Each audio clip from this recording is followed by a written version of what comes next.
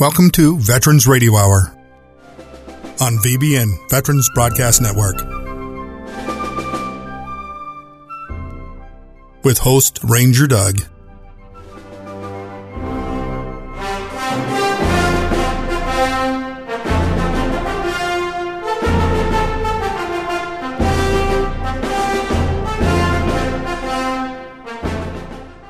And here's Ranger Doug.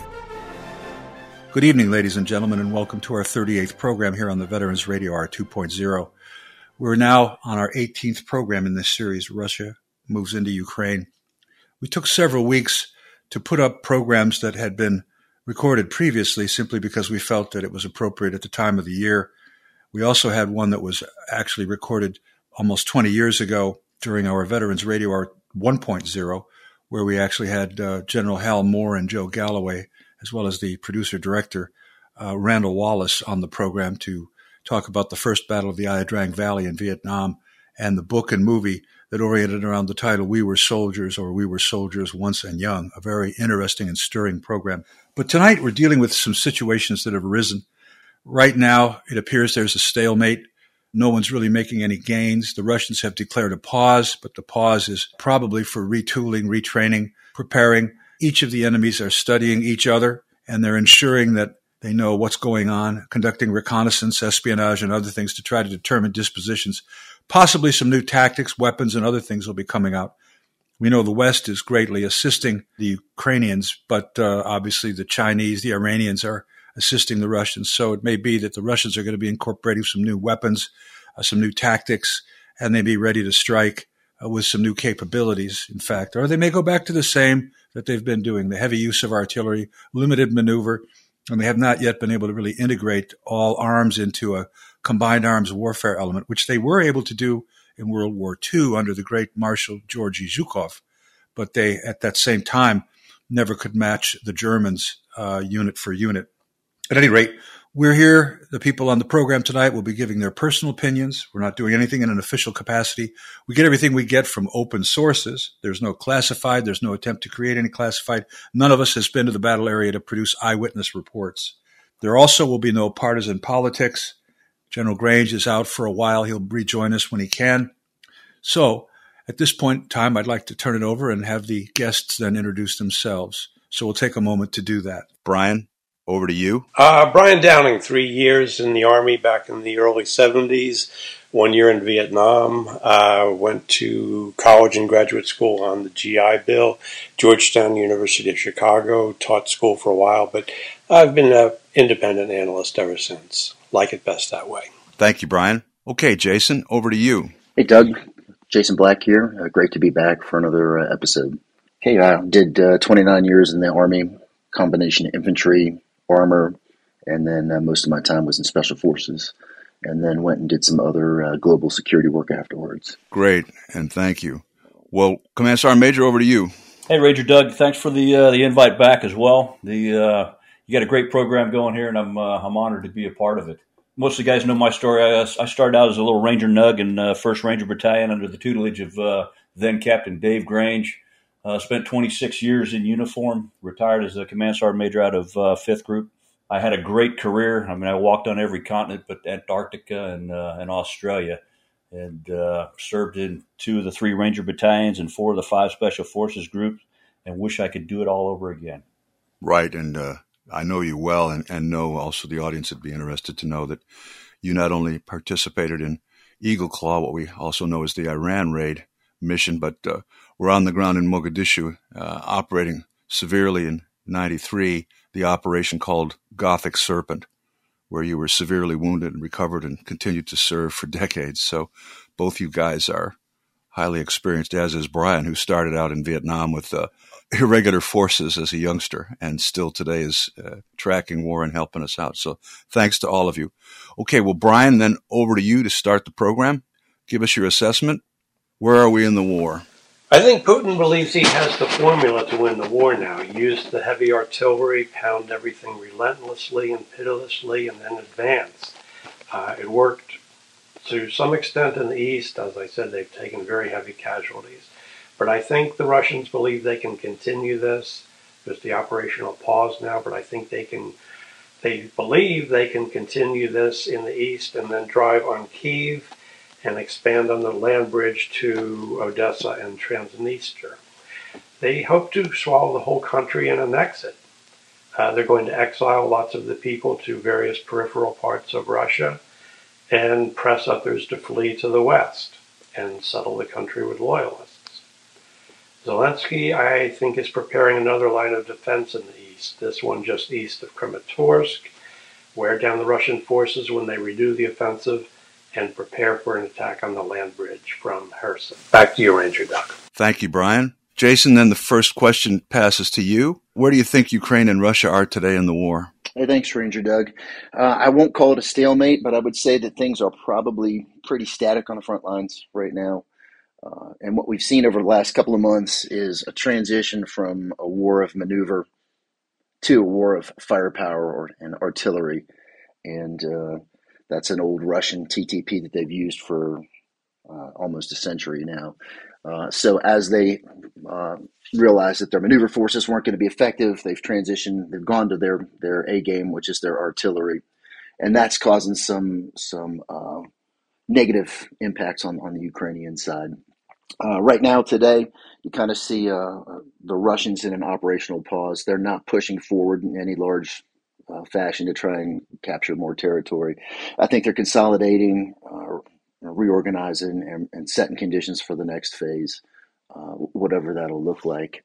I do know that the HIMARS systems that the United States and some of those other systems that NATO has sent to Ukraine have been used to good effect. And what we're seeing right now is the duel between precision provided by these advanced Western weapon systems measuring up against the mass of just the thousands of artillery tubes that the Russians can bring to bear. And both sides are having devastating effects. In fact, I'm hearing reports of plummeting morale and unwillingness to fight by Ukrainian units who've endured days, weeks of almost incessant shelling from the Russians. So as committed as the Ukrainians are to their independence and defending their territory, the massed Russian artillery is having a negative effect on their ability to fight. The HIMARS, on the other hand, we've seen it be effective against a couple of high-value targets over the last week. I know they've hit some supply depots, and I think they've taken out a couple command and control locations. And an interesting thing, our National Security Advisor, Jake Sullivan, this week was talking about the fact that Iran is planning to provide Russia with several hundred UAVs on an expedited timeline. And I believe what we're seeing is the Russians are an adaptive and a thinking enemy. They adapted to the Ukrainians' ability to blunt their maneuver. And now they recognize that this new threat to them, this precision, long-range artillery and rocket capability that the West is providing Ukraine, needs to be negated. And so they're turning to an external source to grab some UAVs. They're probably going to be weapons-capable UAVs, which means that they'll probably use those to neutralize those HIMARS systems. And I think to date we've provided less than 10 of those systems. They're easily identifiable. They have a signature that can be identified, and they can be targeted. And the UAV is probably the system to do that. Interesting that the Russians don't have their own tactical UAV capability, and they're having to turn to Iran for that. But so it'll be interesting to see if they're successful in acquiring them, fielding them, and being able to blunt Ukraine's use of precision long-range fires. That's it for that part. Thanks. Thank you, Jason. Okay, Command Sergeant Major, where do you think Ukraine and Russia are today in the war? And what do you think's going on at the grunt level? You know, Ranger Doug, you fellas are scratching my itch, and I'm going to have to double up on my melatonin tonight in order to get some sleep. But this stuff keeps me up at night. I was talking to Jim Lechner. You guys probably know Jim. He's a war correspondent over there. And I chastise him for being crazy enough to go over there and actually put himself in harm's way again. But he's reinforcing everything that Jason was saying. The carnage. He says the carnage that he has seen over there is like tantamount to World War II. Stuff he thought he would never see again in his lifetime. I mean, entire armor formations with dead Russian bodies in it that are just smoked, and and laying on the side of the road and been there for days and weeks. He attested to the artillery counter battery fire. I mean, a T-80 tank rolls up and takes the Ukrainians under fire. They throw some artillery against it, take out the tank, but before they can displace and move their artillery, the Russian counter battery just goes in and flattens the grid square. So he says it's just crazy. Yeah, the stuff that keeps me up at night is you had a 19-year-old anarchist, the social justice warrior of his day, a kid by the name of Princip, killed the Archduke Ferdinand and Sophie, and started World War I. And that's the thing that keeps me up at night, is that where does this thing go? How does it spiral? How do we pull back? Can you even pull back once that starts to happen? And if you look at the World War I mean the Russians go to communism after that. I mean that whole the Tsar falls, the Austro-Hungarian Empire falls, the Ottoman Empire falls, Imperial Germany falls. So all the chess pieces in the world, all the the current world order gets redone almost overnight. And we're kind of at one of those moments in time right now, where you could argue that we've got major nations, vying for power and the changing of the world order. So something like this could be the spark that causes that catalyst to happen. Yeah. One more thing on the shelling too, Jason. You're spot on. You look at World War I, you look at World War II. It drove guys crazy. Being just constantly shelled. It's and also I think Doug, what you were talking about too. I've never met a Ukrainian that doesn't want to kill Russians, and so there is that visceral hatred now that's going to be very hard to come to the table and walk back. I'm kind of rounds complete on that one. Yeah, just to recap a bit of what we've said in previous programs and still are tracking today. The Russians have a great arms industry and they develop lots of great things. But since they've not any longer been able to endure production at high volume, they generally produce them under contract as items they want to sell to someone else, and they fail to keep enough of those systems for themselves. So, for example, some of the great aircraft they've got, other weapons, they've sold them to other countries, but they've got to figure out how to now make some or get some back. And so they might have made several drones and begun selling them to someone. Iran may have copied our drones since they got several of them from the Afghan war, or the Chinese are helping them out as a third country or whatever. But now it comes time for everybody who's getting all these systems, just like the Ukrainians, to have to take each new piece and integrate it into warfare. What the Russians had as a problem when they came out was they had all the pieces for combined arms warfare, that being fires like artillery and missiles, infantry, armor, aircraft, UAVs or drones, UAV or UAS, unmanned aerial system, unmanned aerial vehicle. But until you have doctrine that allows you to train in a combined arms way, integrate those so that they each supplement one another and allow protection of the other, they're just piecemealed. And they started out that way. Now, as they've moved forward, just like they did in World War II, the Russians appear to have developed some ability to integrate better, and they've now taken a pause. We don't know what the pause is for, but the pause may be for a certain amount of retraining and reorganizing, just as Marshal Zhukov did in World War II. And the one thing that we're always concerned about is the longer the war goes on and the more damage it inflicts on either side. The Russians at 140 million people with a giant landmass, the Ukrainians with 40 million people, will become enraged in a level of fury that means they can never stop. A while back, if there had been some kind of progress on one side or another and they got to a table, they might have been able to agree to stop fighting and figure out what to do next. In this case, now they're in a war of attrition. It probably goes on for a longer time than we expect. And the big effect will be felt by the world, because right now the world's breadbasket is at war, and a lot of crops that needed to be planted, a lot of wheat and other things that needed to be grown, fertilizer and so forth, will not be on the market to fuel coming months and years of food production, such that countries that rely on that in this integrated world of ours are not going to have it. And there'll be not only famine in certain areas, but unrest as well. So this has global consequences that the war has continued on. Okay, we're going to move to a commercial, and we'll be back in a moment. You're listening to Veterans Radio Hour. Stay tuned. We'll be right back. Attention, looking for semi-drivers nationwide. GTS Transportation of Burr Ridge, Illinois is looking to hire or partner with experienced CDL holders in every state. If you are going to drive, why not drive for the best? Whether you are driving solo, as a team, or as an owner-operator, GTS is looking to add you to their rapidly growing company. Become part of one of the most respected, driver-friendly, and successful transportation companies in America, where drivers are treated as royalty. Contact us at gtscarrier.com. Again, gtscarrier.com. Or call us at 847-754-4667. That number again, 847-754-4667. We would love to help you, which in turn helps everyone. GTS is an equal opportunity employer.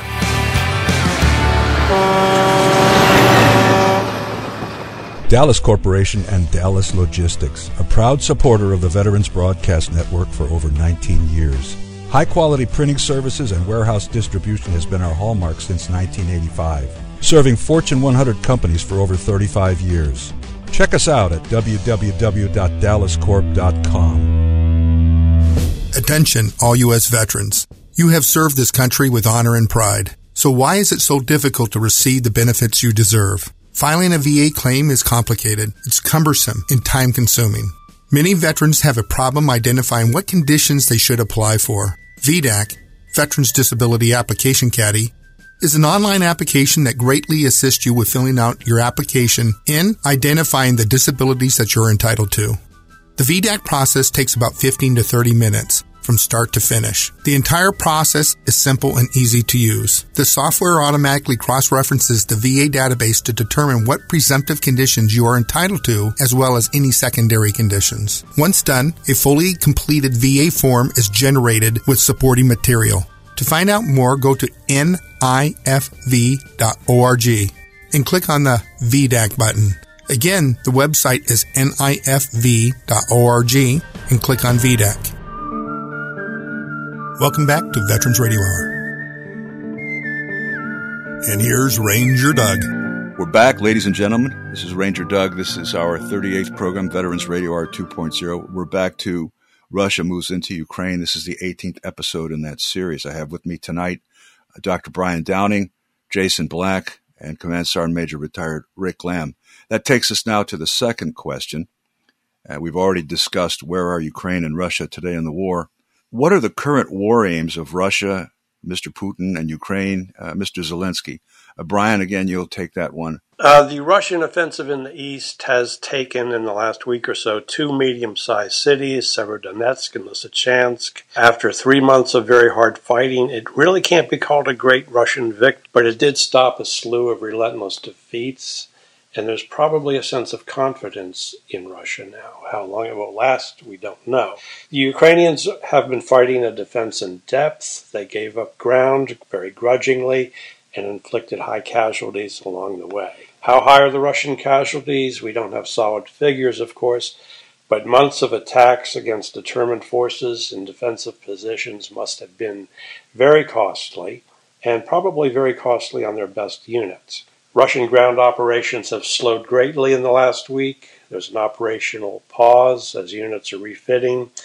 But I think things are also being slowed down by Ukrainian attacks on Russian supply depots well behind the lines. At least 10 have gone up in powerful blasts visible for 25 kilometers or so.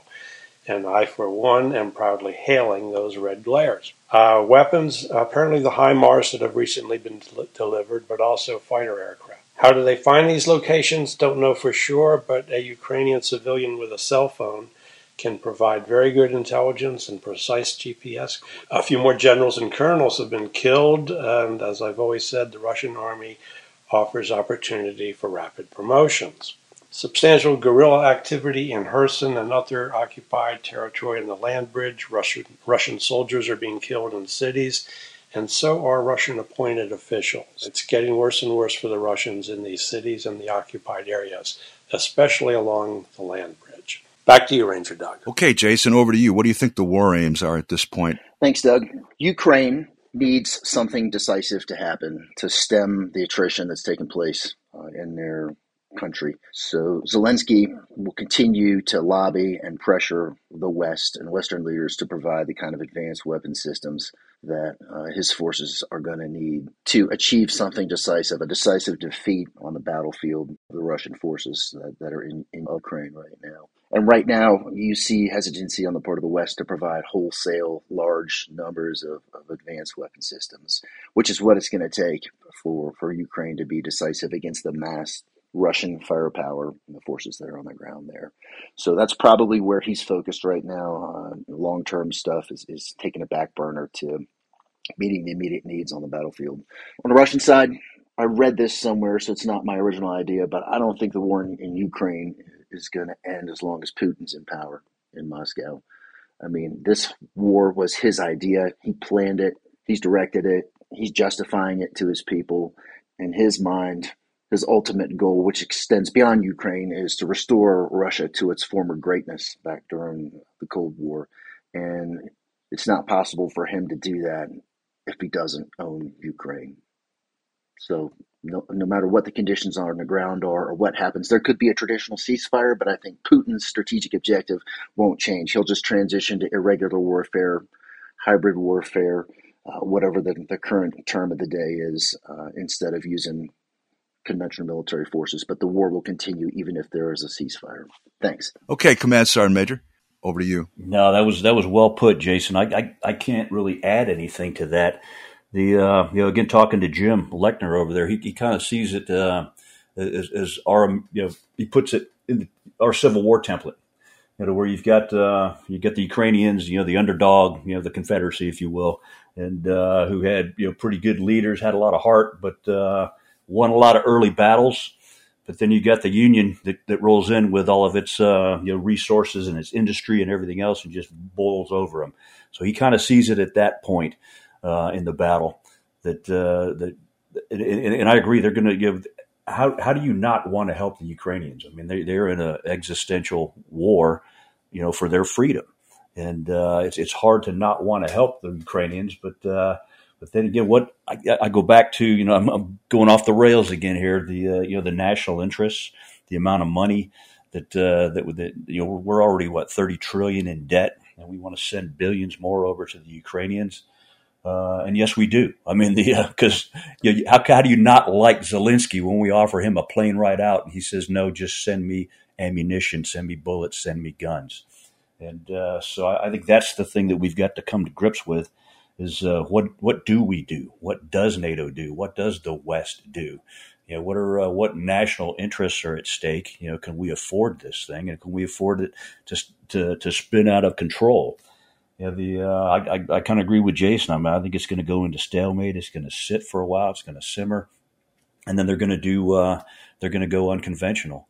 One of the things that everybody forgets that the Russians did when it was the Soviet Union.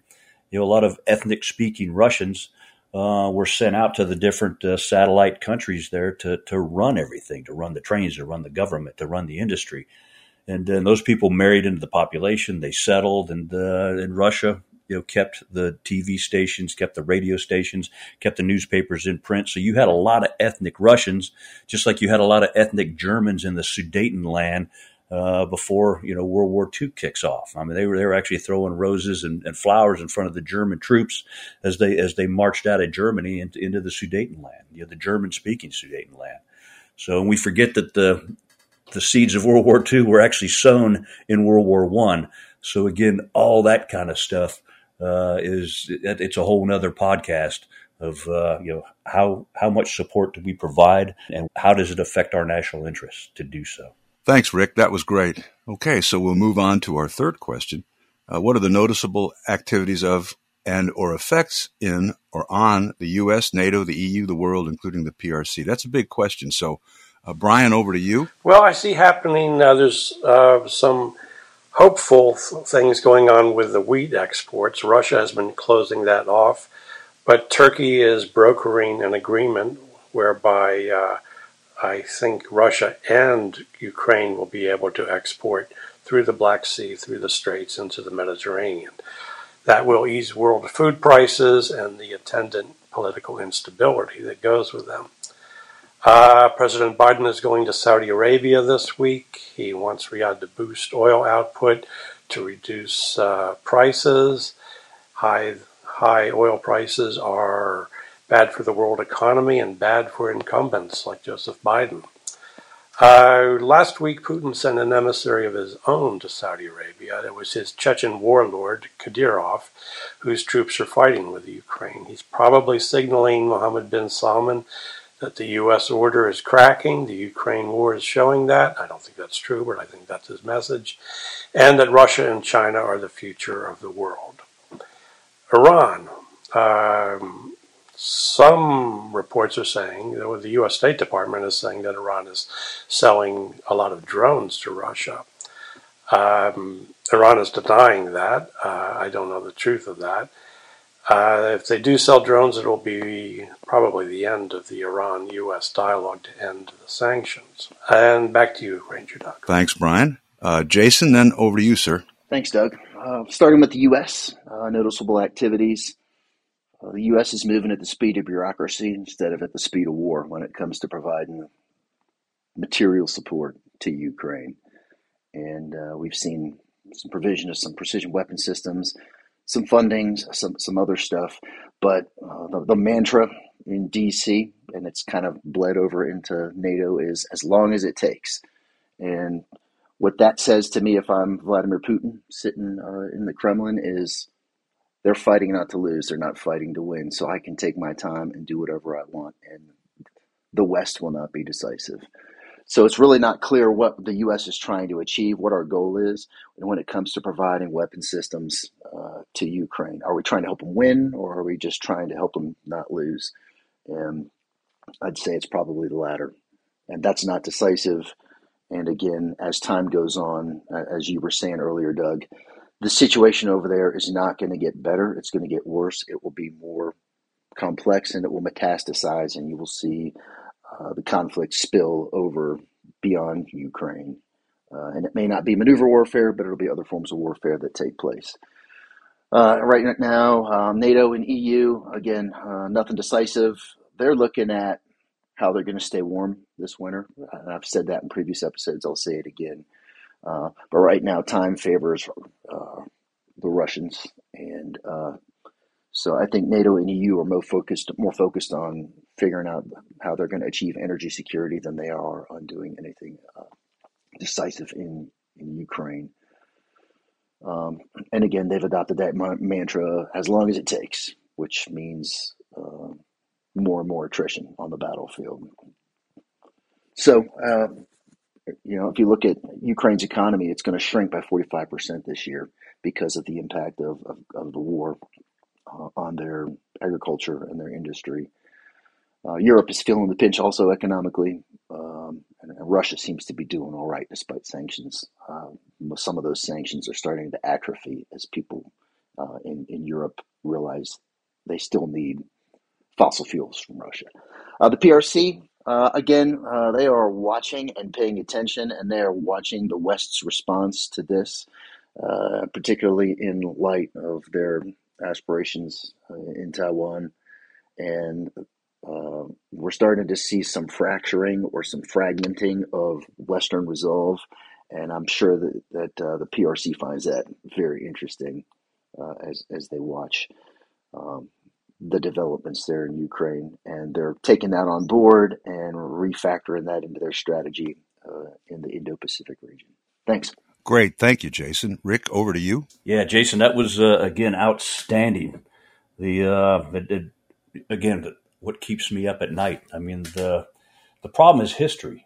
If you don't know history, you're doomed to repeat it. And I remember being a Ranger Doug, if you'll indulge me a bit, I remember reading the book About Face by David Hackworth, when I was a young Ranger. And if anybody doesn't know about David Hackworth, I mean, he was this young crazy kid that joins the post-World War II Army, in the late 40s, and he goes to Italy.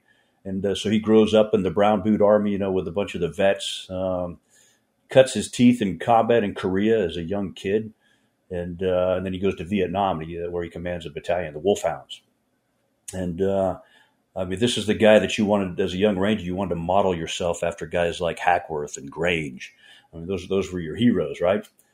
And so about 3/4 of the way through the book, I never finished the book. I threw it down in disgust at the end because he started kind of souring on the nation and the Department of Defense, and the whole way that Vietnam was handled. And again, I'm a young kid, and I'm like, what? Yeah, Pinko? And I'm too naive to understand why he's disgusted. And I'm a hell of a lot more sympathetic now, and because it's like I'm 63 years old, right? So I remember the Paris Peace Accords. I remember that we had a victory in Vietnam Day on 27 January 1973. I had two uncles who served in Vietnam, and we watched it on TV, right? And we were happy to have them home. So I also remember the fall of Saigon in 75. I joined the Army 2 years right after Saigon fell. And again, the Vietnam vets met me at the bus stop and trained me. They turned me into the soldier that I became, right? So, the U.S. reneged on our promise of the Paris Peace Accords because our heart wasn't in it. And we watched Vietnam, Cambodia, and Laos fall to the communists, and about 5 million people died in Southeast Asia. And that's not counting the 58,220 U.S. dead and the 1,246 Americans that are still missing. So again, Jason, you're spot on. As this thing go, what is the West going to do? I mean, you got a couple countries that joined NATO, which again just pokes the Russian bear even further, and it almost guarantees that it escalates to some degree. And I just don't. I don't know that we understand it enough or have the stomach to do the right thing, whatever the right thing is. And so we're just going to kind of, as long as it takes it.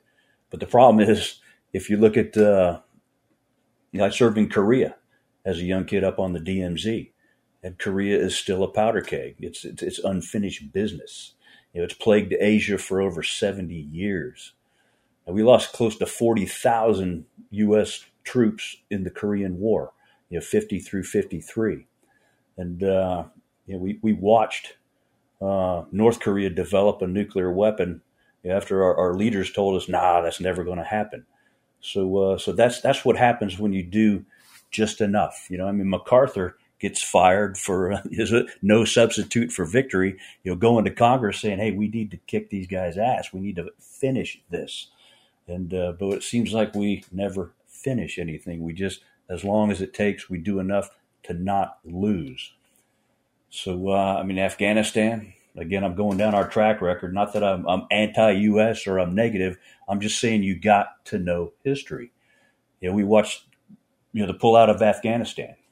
We lost 13 more dead soldiers during that. And we added their names to the 2,448 that were already on that butcher's bill. And we left behind hundreds of U.S. citizens and billions of dollars in U.S. weapons, ordnance, equipment, and resources. We left that to the Taliban. And what did the Taliban do? Overnight, they become one of the best equipped militaries in the world, and they immediately cracked down and started killing innocent people again. So nobody gets held accountable for that. That's a problem. The leaders that are responsible, they're still in charge. And again, I'm not hacking on them. Those are hard decisions. I'm just saying. The early departure from Iraq in 2010 arguably gave rise to ISIS. That whole battle cost us 4,576 U.S. lives. And now we're set to watch Iran develop nuclear weapons, as the same leaders told us that, continued to tell us that, hey, that's never going to happen. And then you got the China piece and everything else. So Doug, I'm sorry for being negative today. I'm just recovering from COVID. And I got some brain fog going on. The more I watch this, the angrier I get. Hey, great, Command Sergeant Major. You sounded great, and I'm sorry that you had to go through that COVID thing. Give me a call if it happens again. We have a doctor in the house. And thank you for what each of you has said here. Something I wanted to mention, too, when you mentioned David Hackworth, in his later life, he was seen as a journalist and had always been seen as somewhat of a wild card. But just let me give you an idea of what this guy had achieved in war. He was in the Merchant Marines at the end of World War II because it was the only way he could get in underage, and he falsified his identity. He was able to use that then to enter the Army in 46, and he served continuously after that, taking a quick break for 2 years of college. But just as an example, this is what this guy ended up with as far as awards for valor. 2 Distinguished Service Crosses, our second highest award, 10 Silver Stars, the Distinguished Flying Cross, 8 Bronze Star Medals with V device, in other words, for valor, 8 Purple Hearts, 34 Air Medals with V device. He was known to have gone into combat once on the skids of UH-1, firing his M4 or M16, I should say, while attempting to extract some of his soldiers from combat. This was while he was a battalion commander. He frightened a lot of people. I was actually working at one time for a battalion commander who'd worked for him in Vietnam, and it was instructive to listen to him talk about David Hackworth. So he was a guy who, like you say, Jim Lechner, became a correspondent, but who had a heck of a history. We're going to move to a commercial now. We'll be back in a moment. Thank you. Stay tuned. We'll be right back. The trucking industry was born by the military during World War I and therefore became the father of the trucking industry. Being a truck driver achieved national attention in the 1960s, when songs and movies included truck driving as a part of the storyline.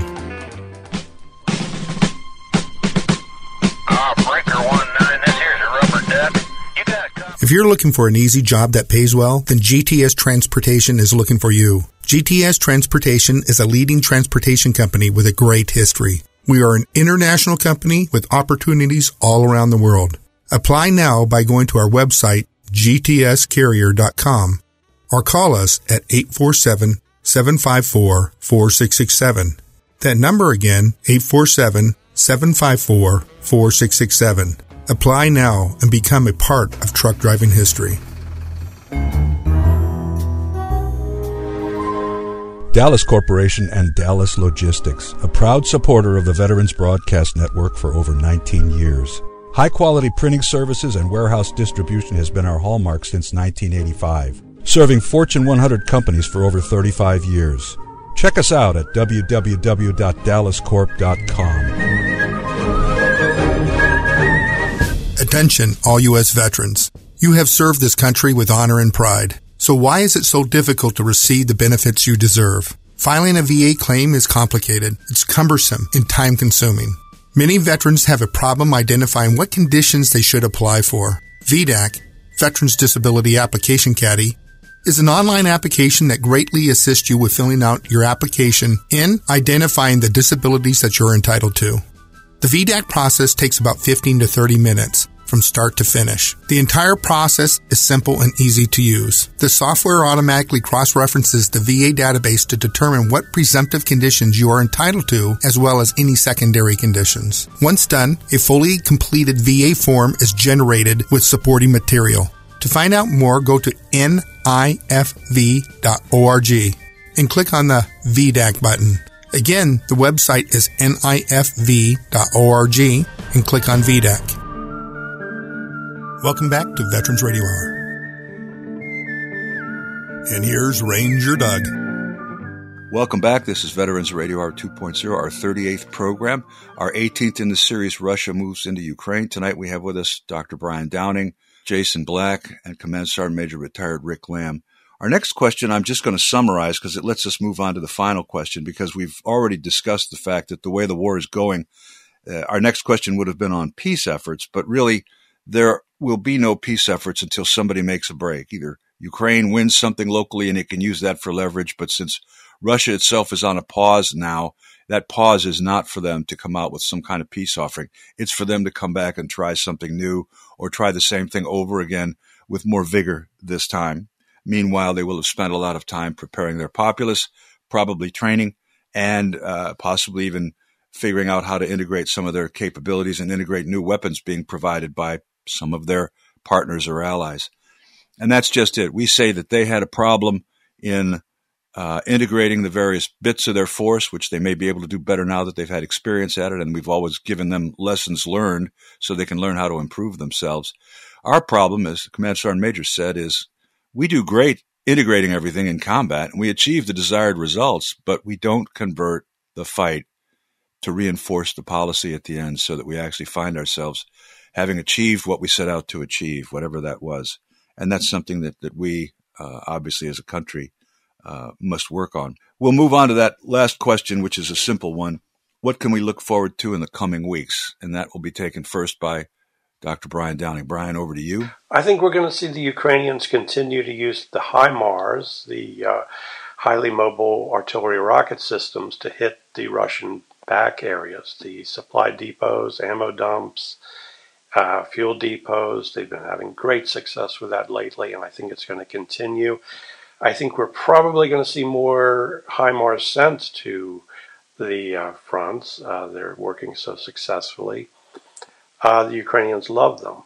And I think we might see in time the HIMARS start hitting Russian frontline positions.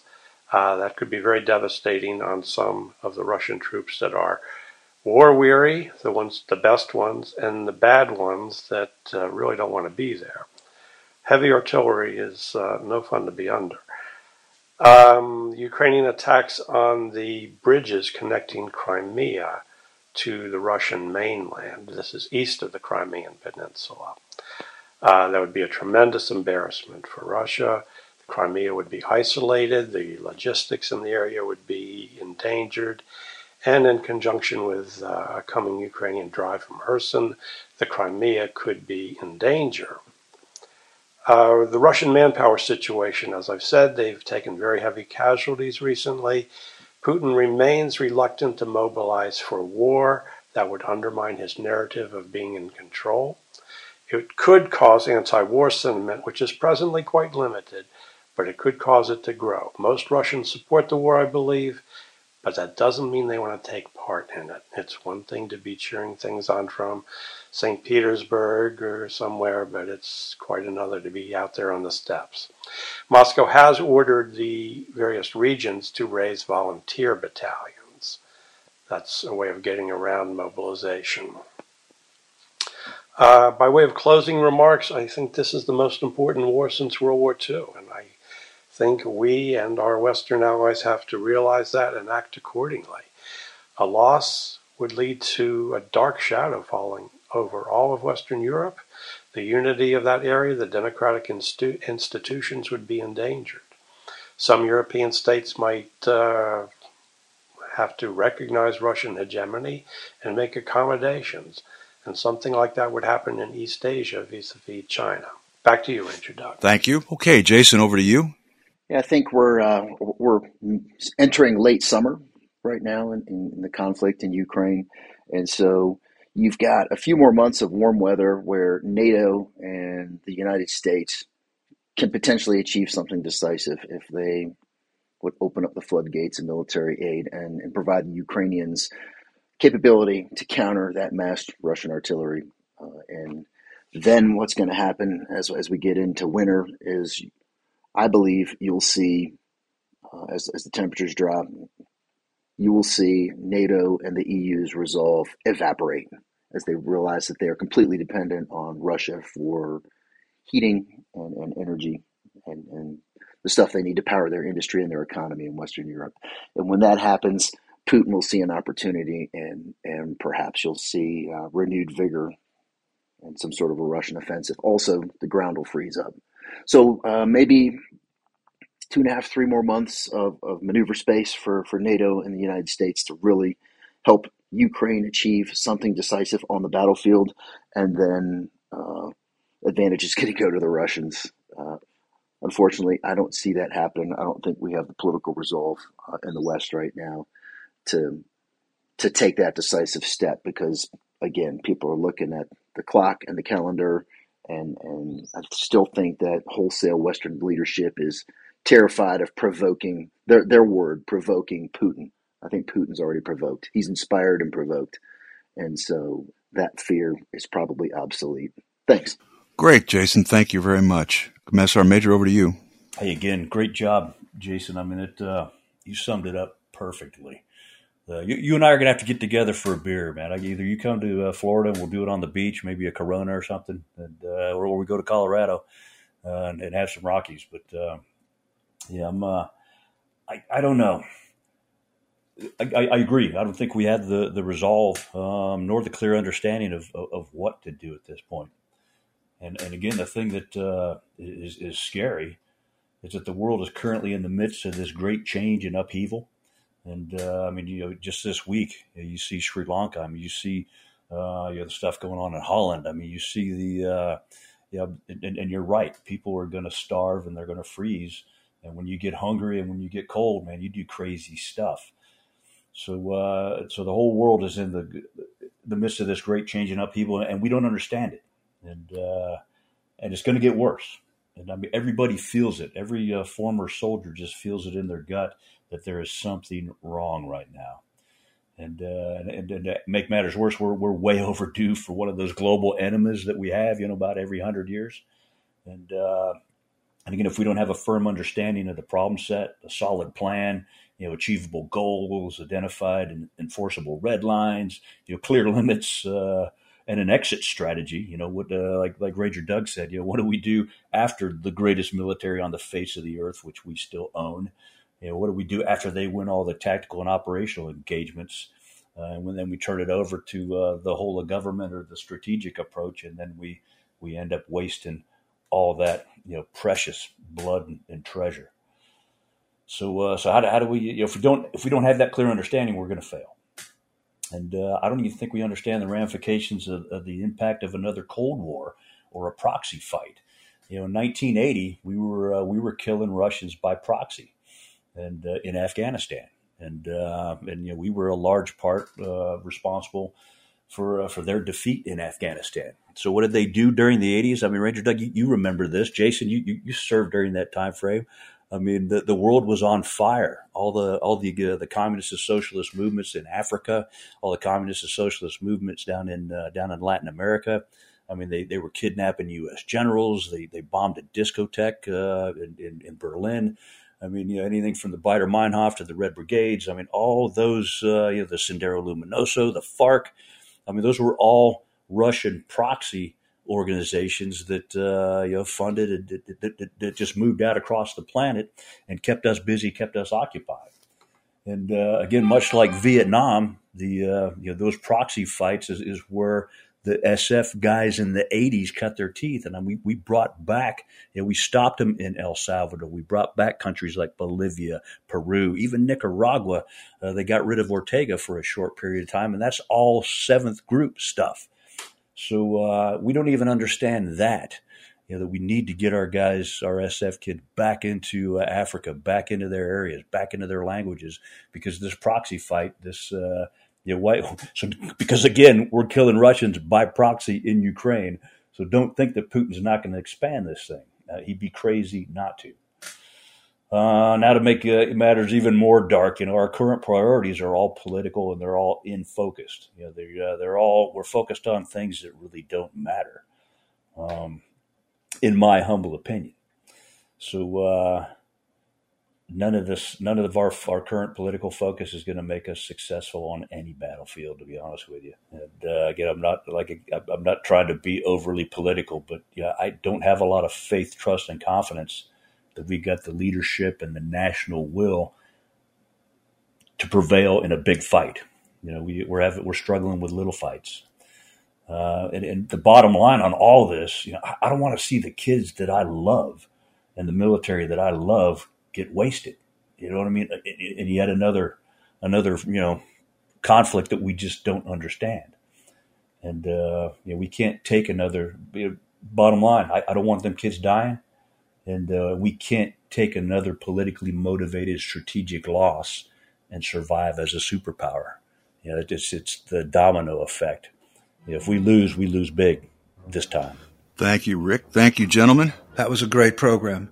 And Command Sergeant Major Rick Lamb, Dr. Brian Downing, Jason Black, each provided a very interesting perspective on the war. It was really great to hear the synthesis, remembering that these are their personal opinions, but those opinions are based on great deals of experience in previous fights, as well as careful study of the one going on right now. At least two of them were actual Cold Warriors, too, actually having faced the Russians back in the day before the Soviet Union came apart. Please remember that we're part of two programs, Veterans Radio Hour 2.0, based on the old Veterans Radio Hour 1.0, a radio program, 2002-2003, with General Grange. And then we have a second program, Wounded But Not Broken, with our valorous aviator, Patrick Scroggin, a retired chief warrant officer who died on the operating table, came back. He's a fantastic interviewer. He's an outstanding endurance sportsman, an athlete, has a great family, is doing a hell of a lot for veterans. Very interesting program called Wounded But Not Broken that airs on Monday night. We're part of a 12 or more platform syndication. You could subscribe on Spotify, Apple, Amazon. We even have an RSS feed, and there are many more places out there as well. We focus primarily on what veterans might like to know, what our active serving military might like to know, and then, of course, our citizens. And as well, we have a website that you can peruse, and obviously you can leave likes and so forth on a Facebook page and all of that. So please do that when you get a chance. But remember, we're here for you. No one left behind. Ranger Doug out.